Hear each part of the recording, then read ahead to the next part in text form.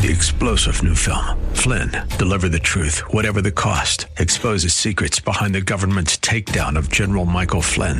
Flynn knew what the intel world had been up to. He ordered the first audit of the use of contractors. This set off alarm bells. He told the truth. He was the most dangerous person for Donald Trump to hire. They had to get rid of Flynn. Flynn, Deliver the Truth, Whatever the Cost. Available now. Watch it today. Go to salemnow.com. salemnow.com.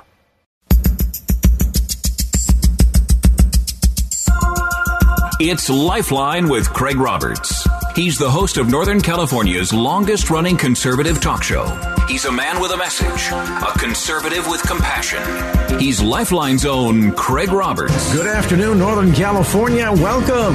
Just about 5 minutes after the hour of 5 p.m. as we welcome you to another edition of Lifeline. Keeping you company Monday through Friday at this time, as we typically do, addressing issues that impact your life, your world, and your Christian walk. You know, when you think about your relationship with others,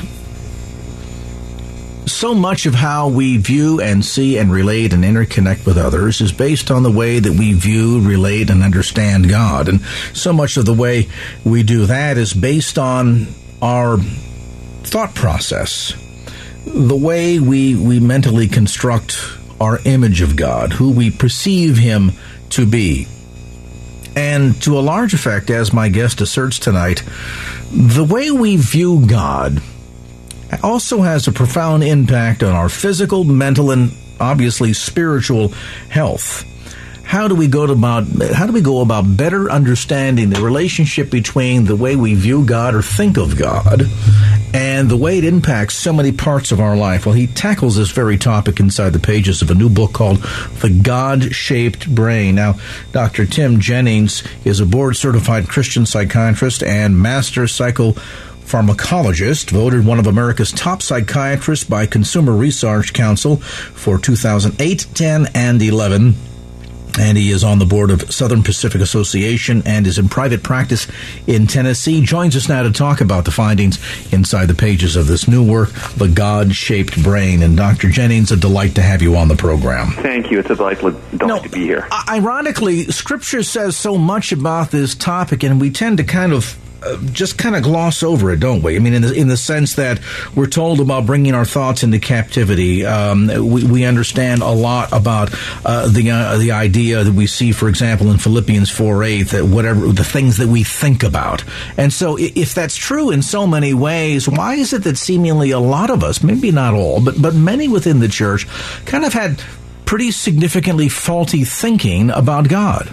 Yeah, and that's a great point. I think the point you're making is great on several levels. One, science and brain science is actually affirming things that the Bible has said for thousands of years. And that's exciting to be able to look at the brain science, the brain research, and say, wow, the Bible was right 2,000 years ago. Without any CAT scans or MRIs or neurobiology, it was still right.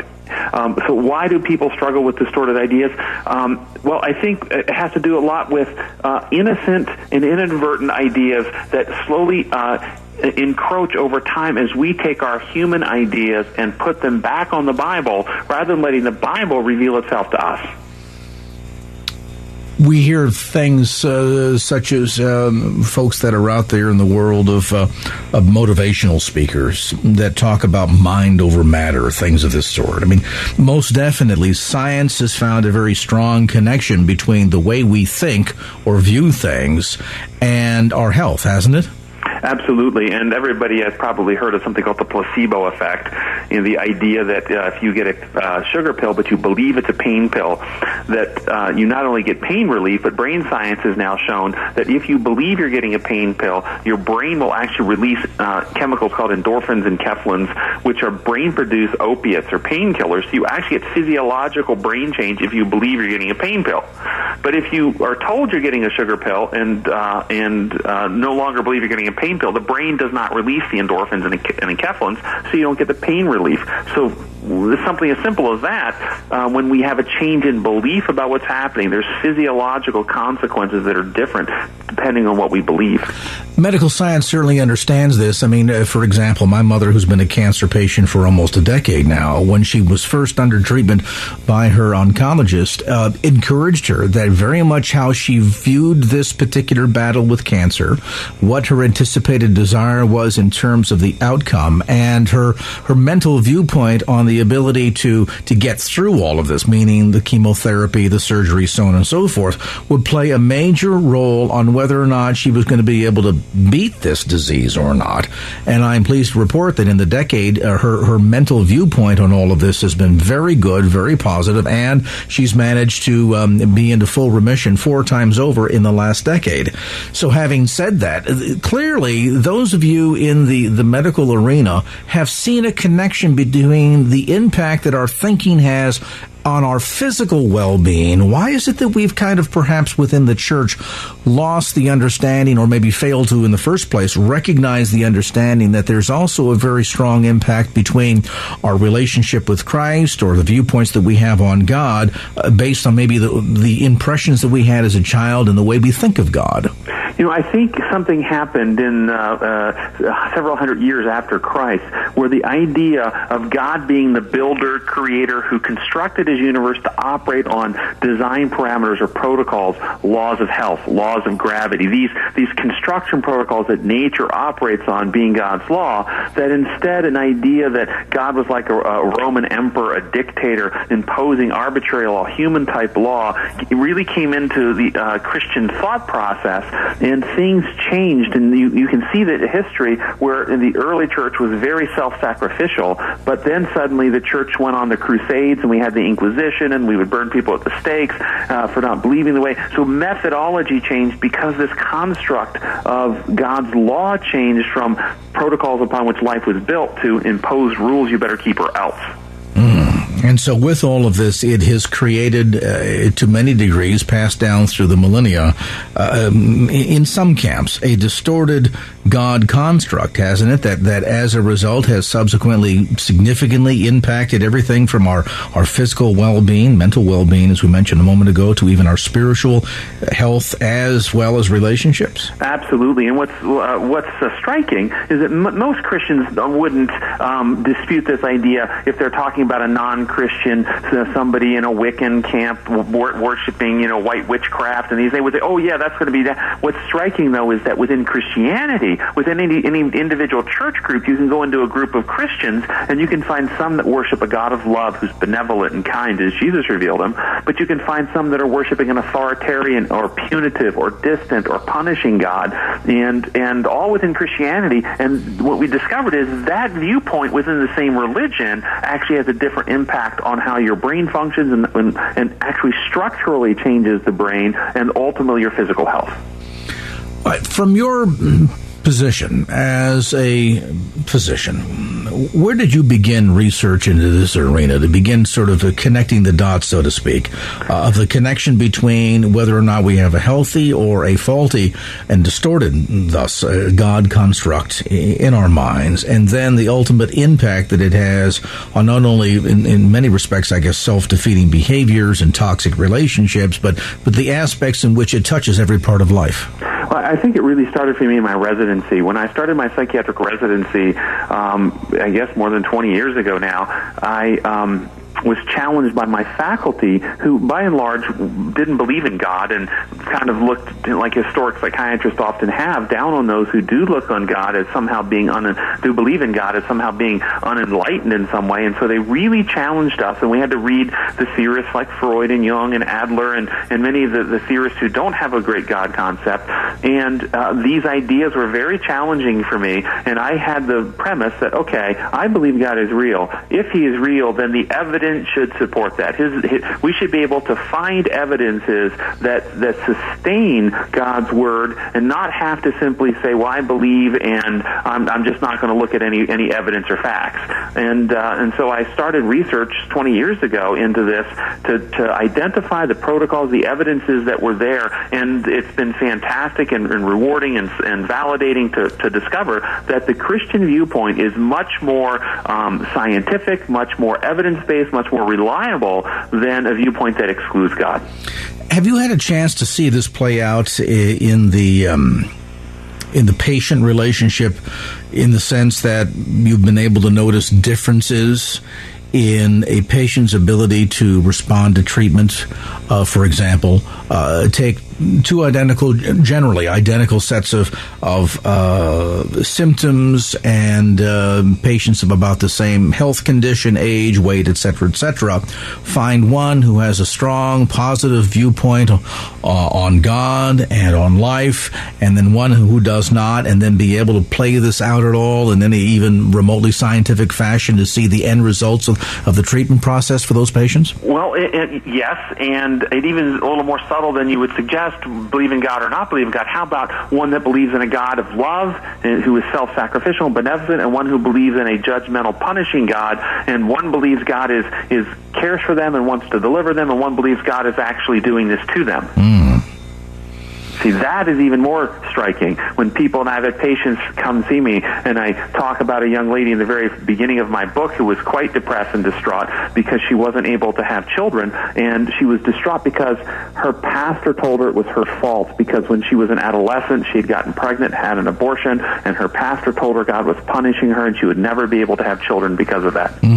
So this viewpoint of an angry, chastising God that is punishing her for past sins or mistakes, I mean, my goodness, you can see the manner in which that could impact every level of one's relationship with Christ and ultimately the way your belief system works. Yes, and neurobiologically, when you have those beliefs, it actually fires the brain's fear circuitry called the amygdala, which causes in your body the activation of your immune system, which kicks up inflammatory factors, and this chronic activation, if this continues, actually results in increasing risk of obesity, diabetes, high cholesterol, heart attacks, strokes. It reacts on the brain, increasing your risk of depression. I mean, this is very damaging to the physiology to have chronic fear and anxiety going. Whereas if you come back to a knowledge of God as a God of love, when we fire the brain's love circuits, which is called the anterior cingulate cortex, they actually calm or shut down the fear circuitry. So just as the Bible teaches, perfect love casts out all fear. Neurobiologically, that's actually true. I want to go deeper on this, Doctor. You've just piqued my curiosity here. We see a connection between anxiety and fear, the way the patient reacts, and we all know what that's like. I mean, you're dealing with a situation maybe in your financial life or at home or at work, and you're filled with fear and anxiety, and you're on edge constantly, and the bile's just right up there, and it seems like everything that you touch and come in contact with goes wrong, and it doesn't go your way, and it doesn't feel good, and you just have that tremendously unsettling feeling about everything. Wonder how much of that can directly be correlated to your viewpoint or understanding of very God himself. We're exploring that equation, a look at the God-shaped brain, how changing your view of God transforms your life, written by Dr. Timothy Jennings. He's with us tonight. We're going to get back to more of the conversation as Lifeline continues. And now back to Lifeline with Craig Roberts. Dr. Timothy Jennings with us tonight. A look at the God-shaped brain. You know, it's interesting because we gave a mental assent to this around the periphery. For example, we talk about Philippians 4:8, a passage of Scripture that we are all very, very familiar with. Finally, brothers, whatever things are true and whatever things honest and just and pure, holy, lovely, so on and so forth, if they be of good report, any virtue, if there be any praise, think on these things. Why is God telling us to do that? Why are we encouraged to meditate on the things of the Lord? Why are we told to bring every thought into the captivity of Jesus Christ, or put on the mind of Christ? Ironically, Dr. Jennings, we talk a lot about this issue of thoughts and the way we view things mentally, and yet when it comes to playing this out in reality, we've not seen perhaps or at least been willing to acknowledge that strong connection between how we view God or think of God and the way that plays out in every aspect of life, physically, mentally, spiritually. Yeah, and I think part of the reason for that is somehow these ideas is entered into much of religion and Christianity, that what happens in church is about your future eternal security. It's like future life insurance. And so you get things taken care of for the future need by going through the proper rituals or accepting Jesus, but it doesn't actually have impact on our life today. Rather than realizing, and what we've shown in the book, is that God has actually constructed his universe to operate in certain ways. And living in harmony with his design for life, actually, as Christ said, that we might have life and have it more abundantly now. And there actually is a real life consequence to living in harmony with God's design or deviating from that design that we experience here and now. Let's talk a bit about some of the issues related to fear. We touched on this just before the break. We know that there are certain chemicals that are produced in the brain when we are subject to circumstances or situations that either increase anxiety in us or create a sense of fear in us, that kind of a fight-flight reaction. If we view God with a sense of fear and trepidation, does that also produce that kind of chemical reaction in the brain? Absolutely, and this is what we've shown in the from the science and in the book, is that this chronic fear activation is actually antagonistic to love. Love and fear are inversely proportional. As soon as Adam and Eve sinned, they ran and hid because they were afraid. Perfect love casts out all fear, and so there's actually neurobiologically there's this tension that sets itself up. The part of the brain where you experience, and when I use the word love, I'm describing compassion, altruistic regard, self-sacrifice, beneficence. We're not talking erotic or romantic love. We're talking that brotherly love that one loves so much they give their life for a friend. That kind of love. When Christ said, greater love is no man that he lay his life down for a friend, this kind of love means I care so much for you that I'll do whatever is for your best interest, including give my life that you might live. Many parents experience this love for their children. If their children are in some danger, they would easily step into that danger to protect their child. Well, that's at war with another principle that's driven by fear since Adam's sin that the scientists call survival of the fittest. I love myself so much, I'll do whatever I have to protect myself, including, if it comes down to it, kill you that I might live. Love you so much, I'll give my life that you might live. Love myself so much, I'll kill you that I might live. These are antithetical, love versus fear. Fear drives us to self-protection and exploit and hurt others. This process, then, of beginning to recognize the impact that our thinking process, the way we view or react to God, a lot of it, of course, goes back to a childhood.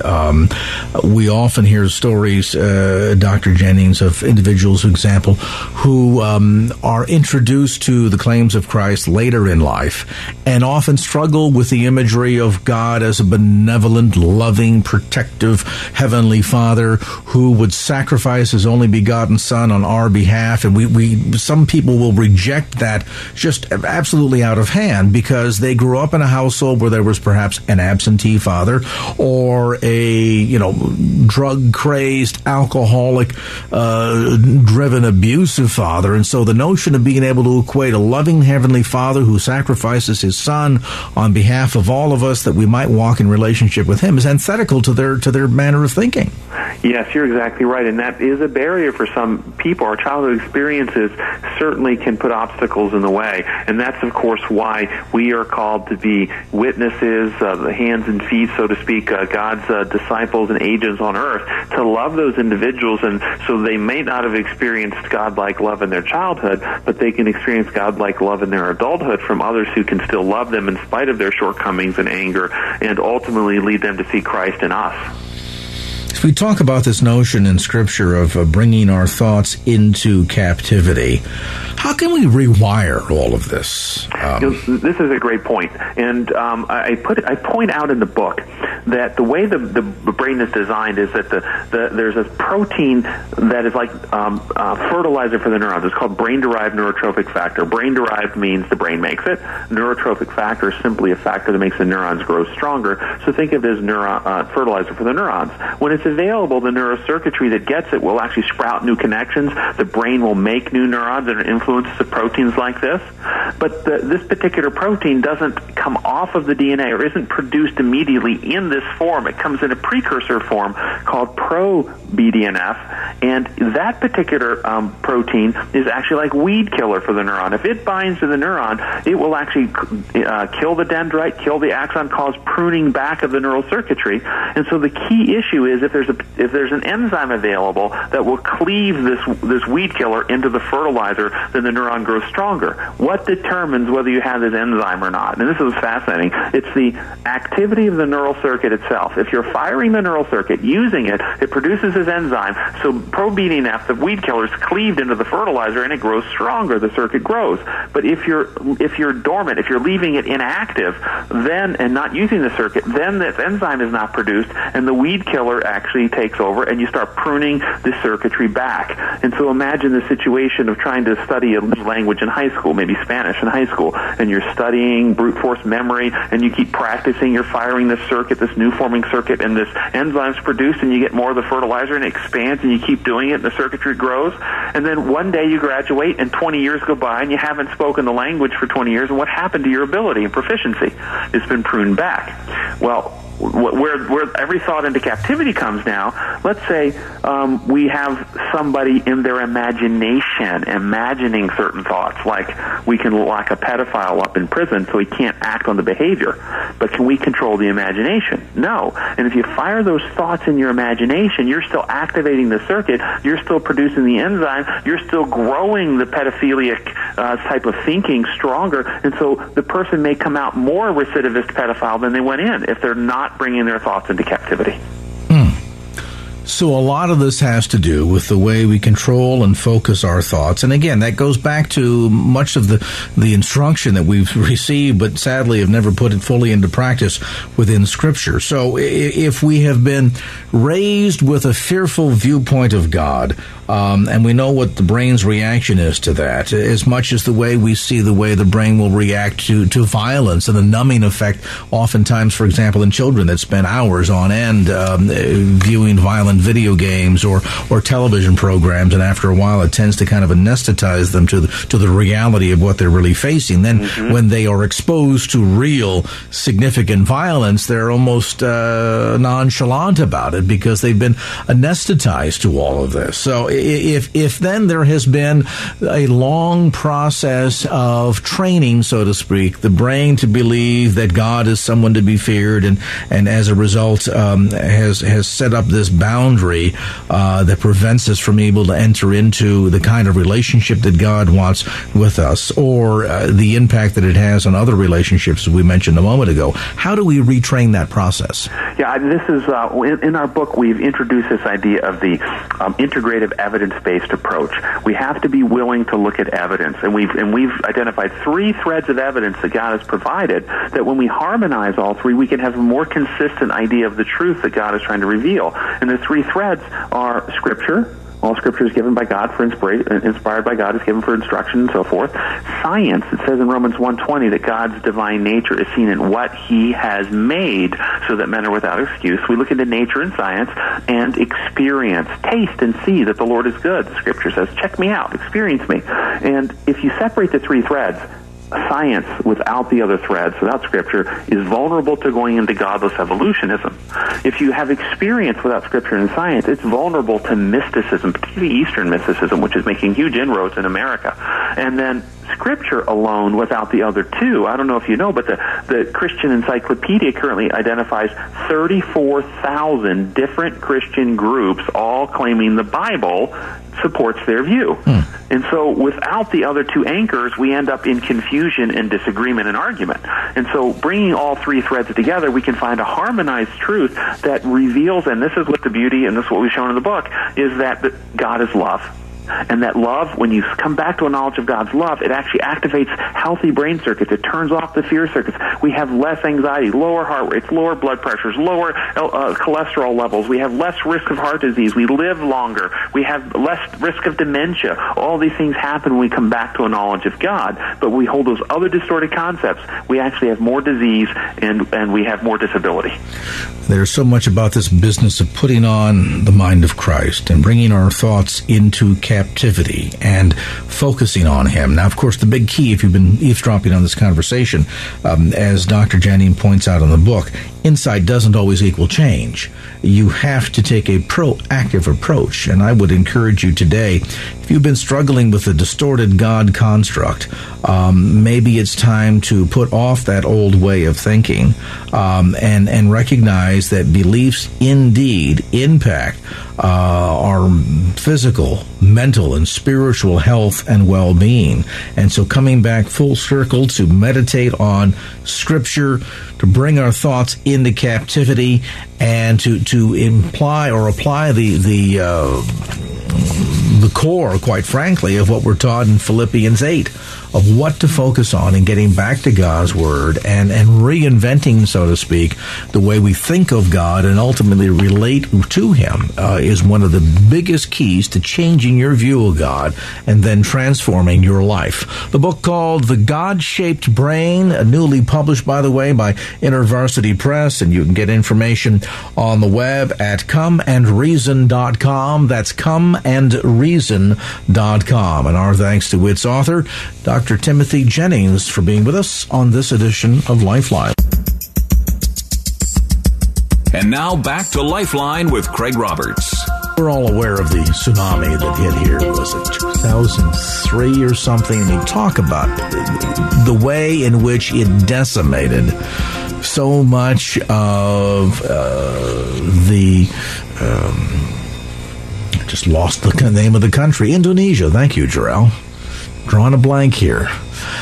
Decimated so many parts of Indonesia, and of course this island chain had something like 7,000 islands in it, and so many different people groups, and sadly a lot of those that were impacted were individuals that had nothing, and by the time the tsunami had rolled through and done its devastation, had even less, and of course tremendous loss of life. We remember that story.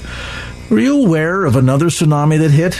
Going back a few years, back to 1998, that impacted another part of that region of the world down off the coast of Australia, in New Guinea. And there, too, not unlike the big tsunami that hit Indonesia in 2003 or so, the devastation and loss of life was severe, it was deep, it was significant. Sadly, the story of this did not make the headline news, but the aftermath of the manner in which God helped rescue so many people impacted by all of this, and the ability of the Christian community to come together and to support one another in the face of the devastation, even as we count the devastation of what's transpired in the last month in the result or the wake of Hurricane Sandy, fresh in the mind of all of us. It's an amazing story of not just simply tragedy, but how God can turn a horrific tragedy into a story of hope and ultimately transformation. We're joined now by John and Bonnie Nystrom. They are involved with the Wycliffe Bible Translators, and we'll tell you a bit about that amazing ministry if you're not familiar with it a little bit later on in our conversation. John and Bonnie have written a new book detailing the effects of that tsunami of 1998 on Papua New Guinea and the aftermath, the story of hope and restoration, found inside the pages of their new book called Sleeping Coconuts. And John and Bonnie Nystrom, great to have you on the program. Yes, hello, Craig. Hi, Craig. Good to join you. John, tell us first what first led you and Bonnie down to this part of the world. It's off the coast of Australia. Most folks outside of basic geography don't know much about that part of the world or this amazing region of that part of the island that I was surprised to find out recently. Boy, talk about cultural diversity. Over 841 different languages. Some folks didn't realize that many existed in the entirety of the history of the world, let alone in one small region of the world. That's right, yeah. Papua New Guinea is the most linguistically diverse country in the entire world, over 800 languages, as you said. And that's part of the reason why we went there, because there are so many people there who don't have God's Word in their own language and are trying to, and some believers there, pastors, trying to preach God's Word out of a translation that most of the people that they're preaching to don't really understand very well. And we believe everybody deserves to have the Word of God in the language that they understand best. And that's what Wycliffe Bible Translators is all about. And so that's why we went to Papua New Guinea, because of the great need there. And, I want to spend a moment talking about this before we get into the details of tsunami and the aftermath. When we talk of the need for individuals to be able to read God's Word in their own language, people kind of stop on that and say, well, wait a minute now. The Bible has been translated into so many languages since its origins. Can it possibly be, with all the modern technology that we have, and I can go to Google Translate and type in a phrase and instantly, I have it translate for me in a matter of seconds? Can it possibly be that there are parts of the world that certain people groups, even to this day, don't yet have access to God's Word in their own language? Yes, that's correct. In fact, there are 2,000 languages of the world that still don't have the gospel and the Word of God in their own language. And actually, for the first time in history, that number dropped below 2,000 last year, which is a really exciting thing. But the thing that makes these languages different than most that you would think of is that these are minority languages, sometimes only spoken by a few hundred, a few thousand people. Some groups, of course, are larger, but these aren't the majority languages that people know. They're not written. There's no alphabet in these languages, and they have been marginalized and ignored for most of history. So for them, we believe that God intends for them to hear His Word in their language as well. Is there a roadblock here in terms of outreach and evangelism? We know the critical 1040 window and all of the emphasis that has been placed on it. I think we certainly understand at a level that the ability of someone to be able to hear or have access to God's Word in their own language is important. But is it making that critical of a difference? When you talk about for example, Bonnie, some of these minority people groups where there might be several hundreds, maybe a few thousand people that know the language, and that's about the extent of it. And I think to myself, wow, you're really not going to pick up on volume when it comes to making up for the time and the expense that's involved in engaging in a translation, be it translating the Bible into the written word or even perhaps vocally. Yes, that's correct, and that's an important question to ask. In a lot of places, some of these languages are nearly extinct. There are very few people that speak them anymore. But I think Jesus set an example, and he talked about going after the one and leaving the 99. Every individual person God is interested in, and so His economy, in God's economy, He does not skimp and save and try to be efficient when He goes after the one that is lost. Yeah, and if I can add, when Jesus said to go and make disciples of all nations, and nations, we understand that's all people groups, which are very often determined by language. He didn't say go and do that where it's cheap or easy or not remote. And are you seeing results? And I almost with hesitation ask that question, only because so often I think we as Christians want to go where it's easy. We love to be able to cast our seeds into fertile soil and see huge results. Certainly from an American Christian point of view, it's all about the numbers, and we look at the work that Wycliffe is doing and your partnership now through the years, John and Bonnie, with the organization, and say, wow, traveling so far away to be able to provide God's Word to such a small number of people, is it really worthwhile? Is it making a difference? Well, the translation of the Scripture into the language of, say, 500 or 1,000 people has an impact on those people. God is able to speak to them in the language that they understand, and they are able to hear that from God Himself and not just say, well, I believe this because this person came and told me, or I believe it because that person said it. but they can believe it because they've seen it in God's Word. But it's not just those people. It's the next generation. It's their children. It's their neighbors. We're seeing in the language project that we're working in now, the pastors that have the Scriptures, are getting the Scriptures, are starting to think about the language communities next door. So it's not just a one-for-one. It's definitely a multiplication process in terms of giving the Scriptures to a few, but then it gets passed on to generation and to neighbors. And I guess, just thinking back in that Scripture in my mind, where we are mandated to go out into Judea and Samaria and the uttermost parts of the earth, it doesn't say go where it's easy. Go where you can find a convenient location to stay the night at a Hilton Hotel or a Sheraton.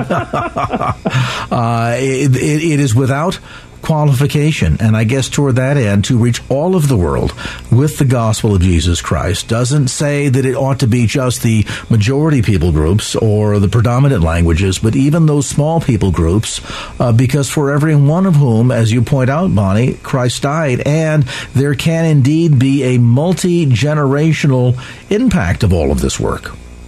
Yeah, that's right. And one of the exciting things is that Bonnie mentioned there's about 2,000 languages that still need Scripture, that don't have any. That number, for the first time in history, is starting to go down.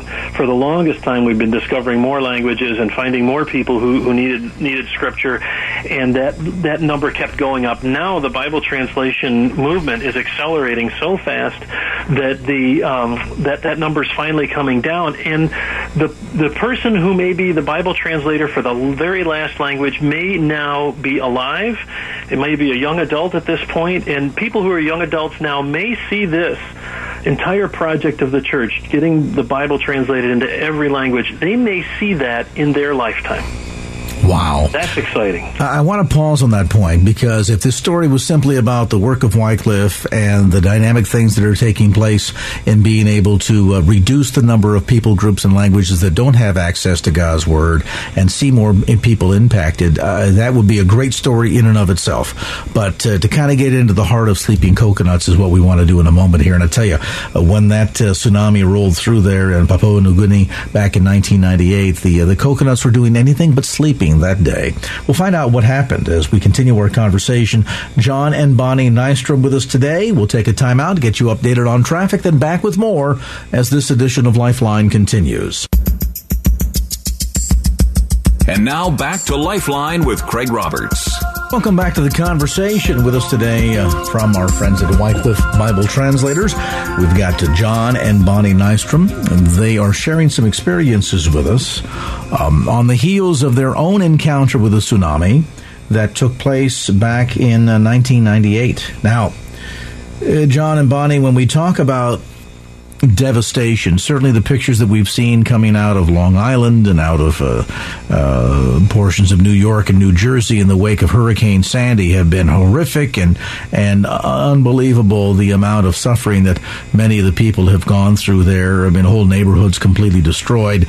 But I guess on a level, even the worst of what we've seen here in the television news over the last several weeks kind of pales in comparison to what transpired there in your part of the world in Papua New Guinea back in 1998.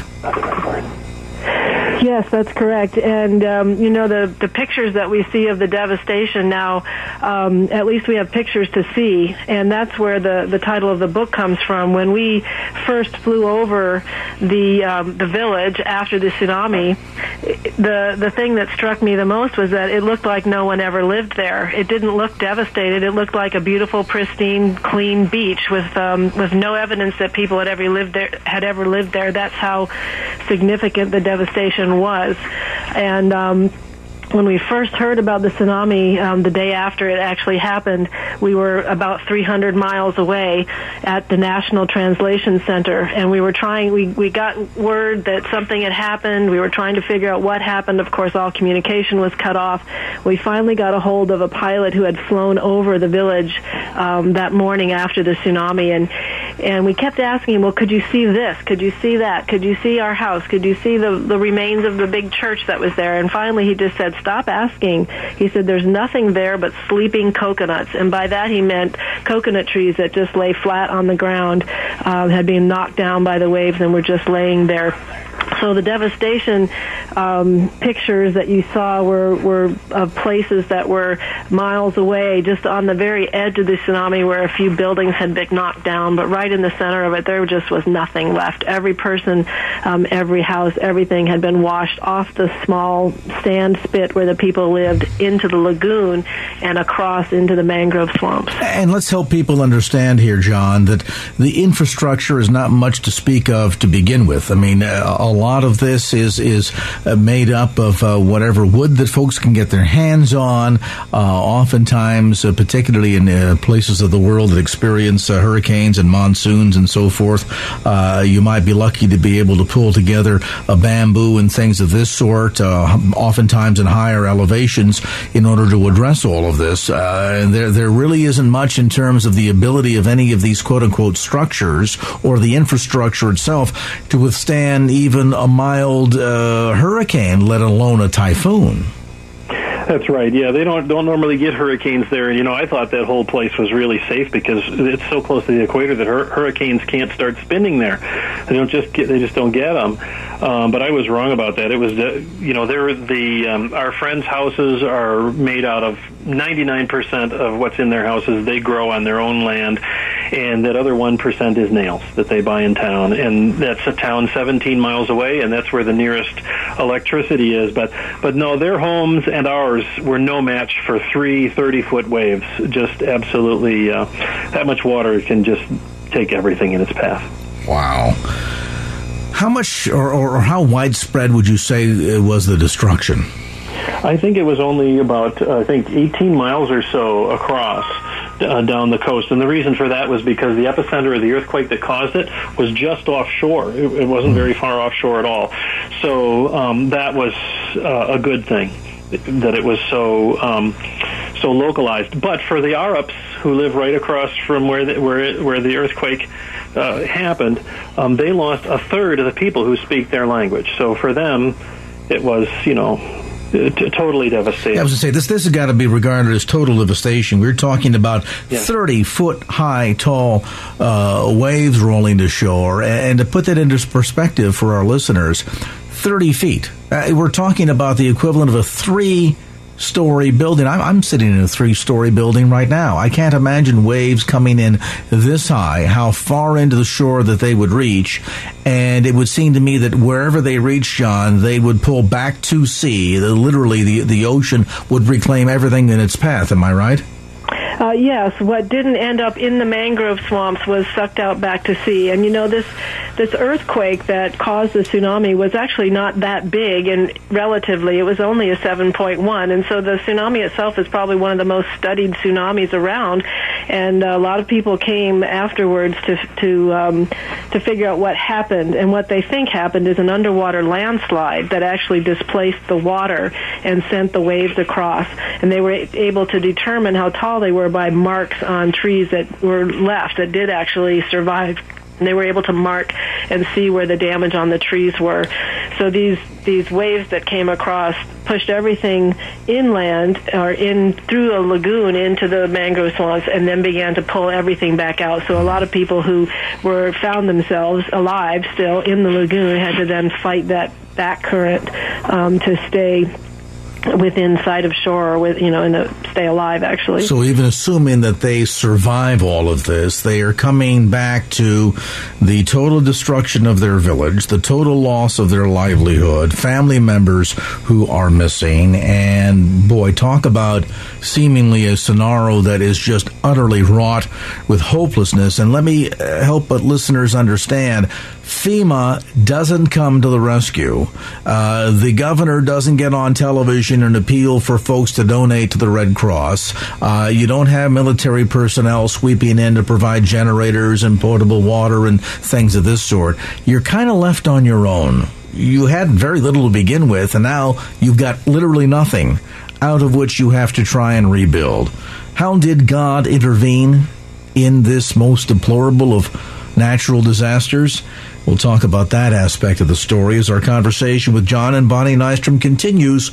A look at sleeping coconuts, how God can turn a horrific tragedy into a story of hope and transformation. 3-star general Michael J. Flynn, head of the Pentagon Intelligence Agency, knew all the government's dirty secrets. He was one of the most respected generals in the military. Flynn knew what the intel world had been up to. He understood its funding. He ordered the first audit of the use of contractors. This set off alarm bells. The explosive new documentary, Flynn, Deliver the Truth, Whatever the Cost, uncovers the facts behind this scandal. Flynn told the truth. He was the most dangerous person for Donald Trump to hire. I find out the worst enemy that I'm going to face in my life is right here in America. They took my assessment and they wanted me to change it. And I was like, I'm not changing it. They had to get rid of Flynn. With in-depth interviews, archival footage, and never-before-seen personal records of the man behind the headlines. I just felt like I was drowning. Flynn, Deliver the Truth, Whatever the Cost. Available now. Watch it today. Go to salemnow.com. salemnow.com.